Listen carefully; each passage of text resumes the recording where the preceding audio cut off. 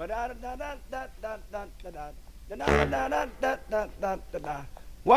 two, three, ho!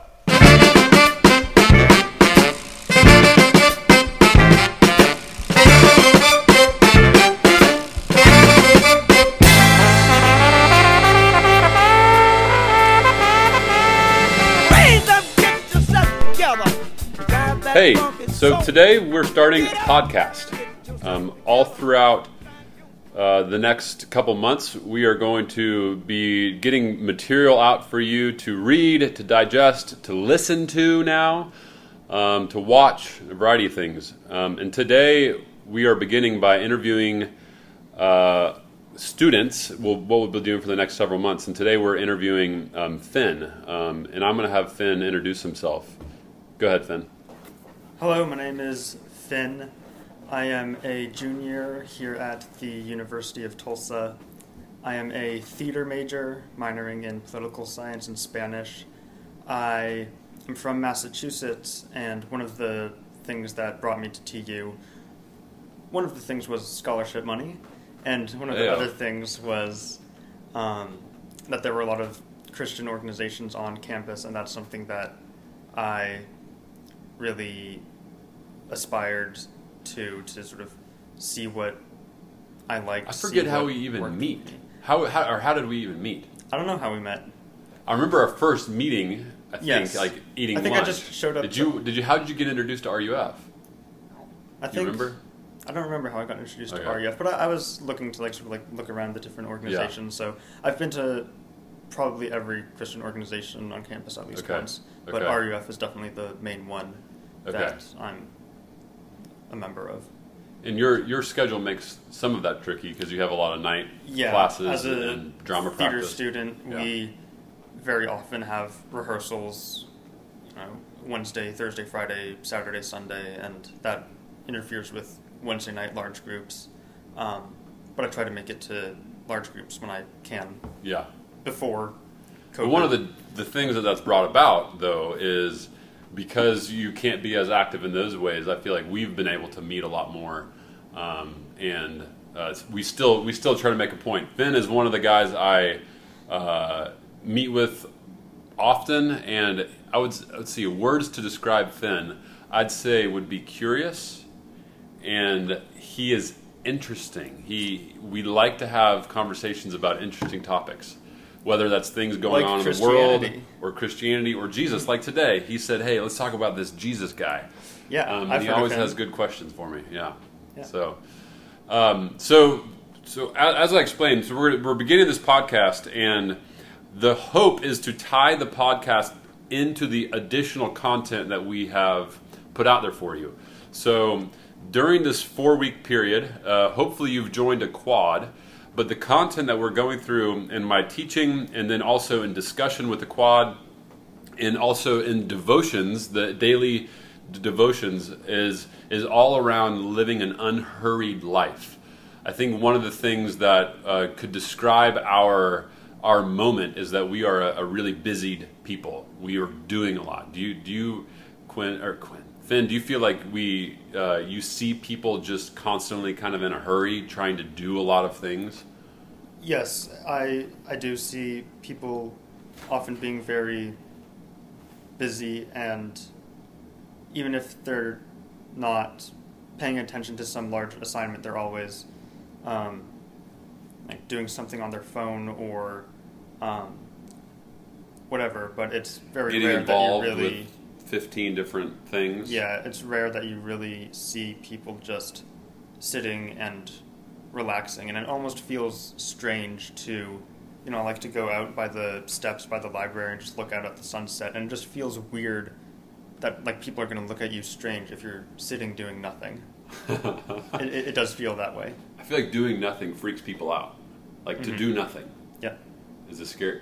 Do you, as you've been on campus now 2 years, entering your third year, was there a moment in those 2 years where you felt like you were really busied and you've kind of gotten out of that? Or are you still kind of teeter-tottering in that? I mean, there are definitely days, like today is a day where it's like I told myself I'd wake up at 6:30, and then I woke up at 7, and then I was just like, doing homework, and then I have classes, and then I'm doing more homework, then I'm going places. So there are definitely days where it's like I have to stay on schedule and be hurrying through Sure. things. But I do always look forward to time when I can just relax and, like Watch the sunset. yes, I do during the weekdays. I do, like sometimes I only sleep 6 hours, but I try to get at least 8 or 9 hours of sleep a night. And then if I'm really tired on a weekend, I might sleep like 10 hours or maybe even more than that, because I'm so exhausted from not having slept so much during the week.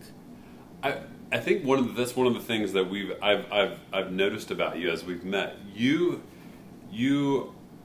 are a very disciplined person, and I feel like you do things with intention. So like even the way that you think about how many hours you sleep, I don't feel like many college students think about that. And before they know it, they're going to bed at 3 and they're waking up at 8:30, and it's like, I wonder why I feel so tired all the time. Maybe because of that. Is that something that you feel like you do intentionally? Yeah, it will. If I'm staying up late doing a project, I'll say like, how many hours am I going to be able to sleep with this? I do like to take half an hour to stretch in the morning, and sometimes I'll cut into that time, but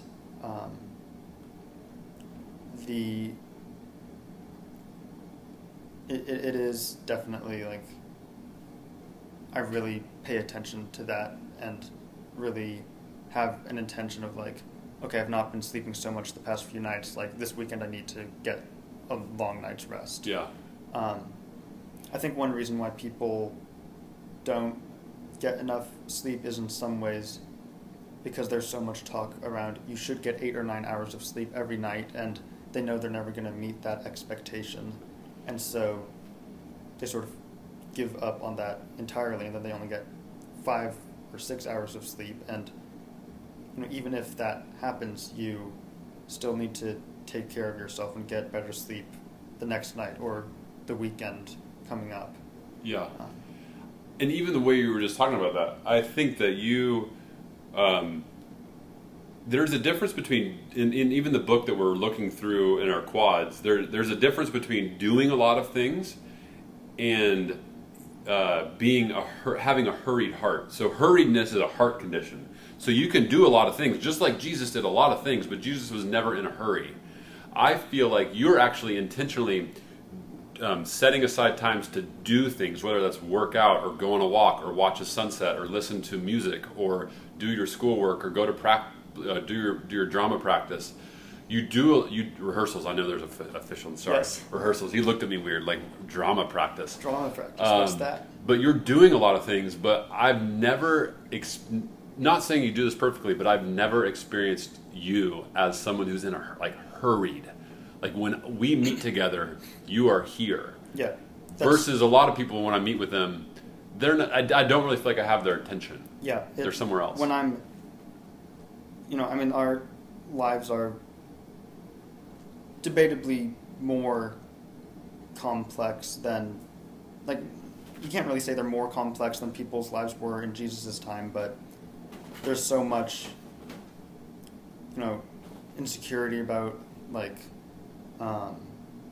exactly what friends you're going to stay with after college, where you're going to go live, what kind of, job you're going to get if you move to this place, and there's so much like technology that you feel like you need to know how to use, and so it always feels like you could be, like you have another thing to be thinking about ahead, and but when I'm in a place, I like to, I guess, trust that I'll do those things when I go to do them, and when I'm here to do whatever's in front of me, I'll be here to do that. Yeah, and I notice it. So like, I want to just affirm you. I notice that when we meet, you are there, and I think that's part of why I really enjoy meeting with you and why I wanted to chat with you. So let's kind of transition. So If you noticed, as you've read through some of the devotional material, we are also putting together practices, spiritual practices. And I've explained on the website what are spiritual practices. Last week, the spiritual practices were daily devotions, encouraging you to do that, which I still want to encourage you to do that. And then also observing the day of Sabbath. And this week, the practices are all around technology. They are the spiritual practice of fasting. Jesus says, not if when he's speaking to his disciples, he doesn't say if you fast, but when you fast. And I think fasting is something that we don't do well. Fasting, I think we only think of it as fasting from food, but fasting is ceasing, is stopping, resisting particular things. And I think, and my invitation to us this week is to fast 1 hour a day from our phones, actually to turn it off completely. And then the second would be to fast 1 day a week from something, whether that's your phone entirely or just social media. And over the past few years, as I've talked and been around Finn, I've noticed, one, he has a flip phone, which is just weird. It's a slidey phone. Oh, a slidey phone. He has one of those. And the way that he thinks about technology and the way that he thinks about particularly social media is super interesting. So, Finn, tell me why you have a slidey phone. Well, I don't have any social media, and I've never have. Okay. So, that's strange. Why? Why have you not had any social media? I think, I have an older sister, and she had social media, and there were times when there were sort of, I guess, unnecessary drama around that, and I do have times, admittedly, where there's some little homework thing that I know I should do that doesn't take that long, but I'm going to sit and watch a YouTube video, and then I'm going to sit and watch another YouTube video, and then this other YouTube video looks interesting. They take you down the rabbit hole. And okay. Yes, and I know that I'm not, if I did have a smartphone, I wouldn't be able to resist the temptation of going and checking things all the time and, playing little games or whatever. It's really, there are other reasons about why I don't have social media, but that's really the main one. And so if I have 10 minutes until my next class, I might just sit and wait and do nothing. What do you find? Do you find those moments restful? Do you feel like that helps, those 10 minutes, for example? Yeah, and to speak to rest, sort of, whether it's a small thing like that or just taking a large period of time just to rest, the way I think about it is, because some people think that you should be working all the time in order to become closer to God, and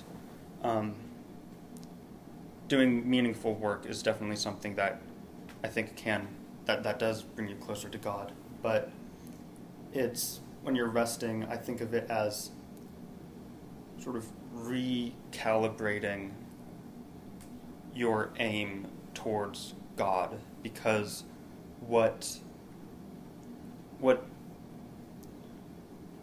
working to become closer to God means for you today is going to be different than what it means a year from now or a year from that, because today it might mean getting along better with your family.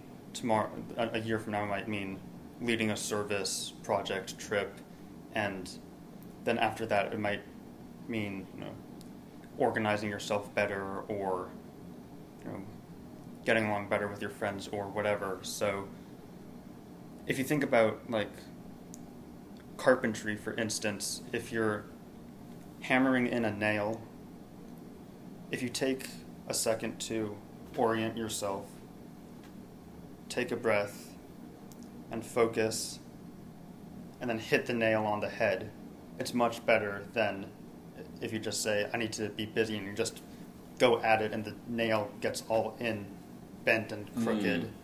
And it's important to, in our lives, take that step back and really see what is it that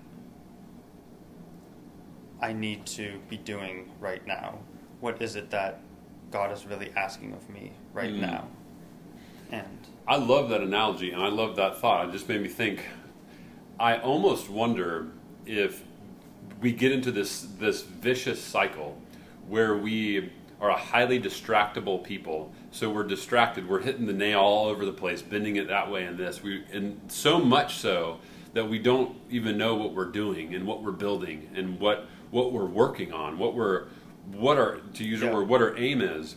That then we live in such futility, frustration, because our distraction kind of makes us feel this sense of meaninglessness, that then to numb away from the pain of that futility, we go back to just our phones and our same distractions. So it both is the driving root, the cause of this problem, but also like the safe haven. It's where we return to distract us from actually how aimless our life feels, so that we can always go back to what we can control. I have no idea what I'm doing in my life, but I can control how I present myself on Instagram. Mm-hmm. I don't know, I just thought of that kind of cycle as you were speaking, and I'm like, man, that kind of makes sense. I wonder if that's a helpful way to see some of the ways that we use our phone and our technology. Mm-hmm. Yeah, and it's important to have meaningful relationships with the people around you. If you just think through your memories that you have, most interactions that you have with people you probably don't remember. Like, think about sure. 3 years ago, how many interactions do you really remember from the people you're around? So just try to have meaningful interactions, and I guess it's okay to have friends who you have just for like one certain thing that you connect with, but you want to aim to have meaningful relationships, and you don't exactly find that on social media. It's I'm someone who has a lot of social anxiety. When I was younger, my parents got divorced, and I always have a fear often that people who are my friends, even if they're close, I sort of have a fear that they're just going to run away or leave me, or not really want to spend time with me even if they say they do. And so I have a lot of social anxiety even around people who I trust. And part of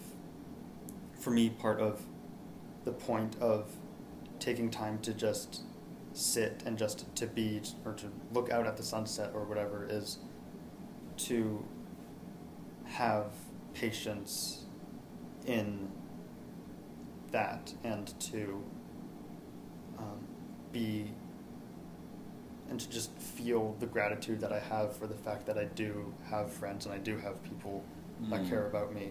And so patience is one thing that's a lot of it, because I do have social anxiety, and it's important for me to be willing to take the time to sit and be grateful. It's so interesting that that's the word choice that you're using.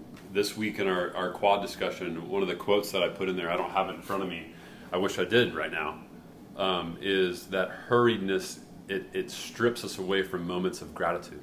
Literally, what you just said is is a quote from this book that we've been referencing.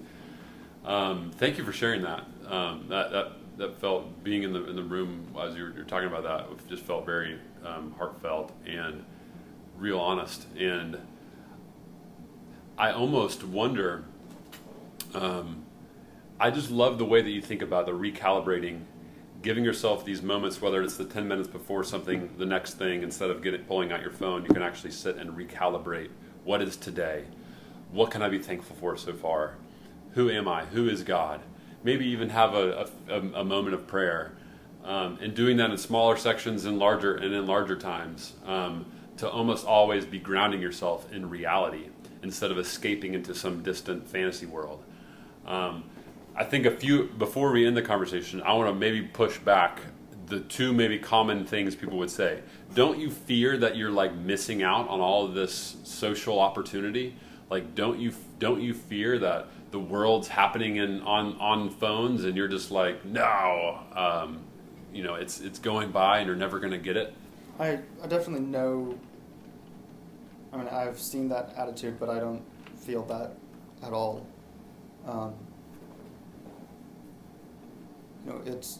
It's not necessary that you need to know everything going on in the world, and you can't save everybody, but you can do the best that you can, and again, it's my relationships with the friends around me are no less meaningful without seeing them on social media. And again, there are friends who maybe I haven't talked to in a week, but it's important for me to have that trust that they still have me in their heart and I have them in my heart, and I don't need to see a new post of theirs on Instagram to remind myself that they're still with me. Yeah. That makes a lot of sense. What would you say maybe to the person who, even to go back to something you said earlier, I don't actually think people who are so glued into their phone even see it as a temptation. I just think they see it as like life. Mm-hmm. And Jesus talks a lot about temptation. Jesus, he talks a lot about this. He uses this imagery, this analogy of if your right hand causes you to sin, cut it off. If your eyes cause you to sin, gouge them out. It's a very explicit imagery he gives us to talk about. He says because it's better to be received into the kingdom of God with one hand than for all eternity be separate from God. I'm going blank on terminology he uses. I think he may even say thrown into the pits of hell. Yeah. I don't think we see the severity. I don't think our society, particularly college students, see the severity of our phone addiction. And this is not just a Christian thing. I mean, I really got introduced to the idea of addiction to our phone from a secular dude, Simon Sinek. I don't know if you've heard of that name. He talks a lot about this.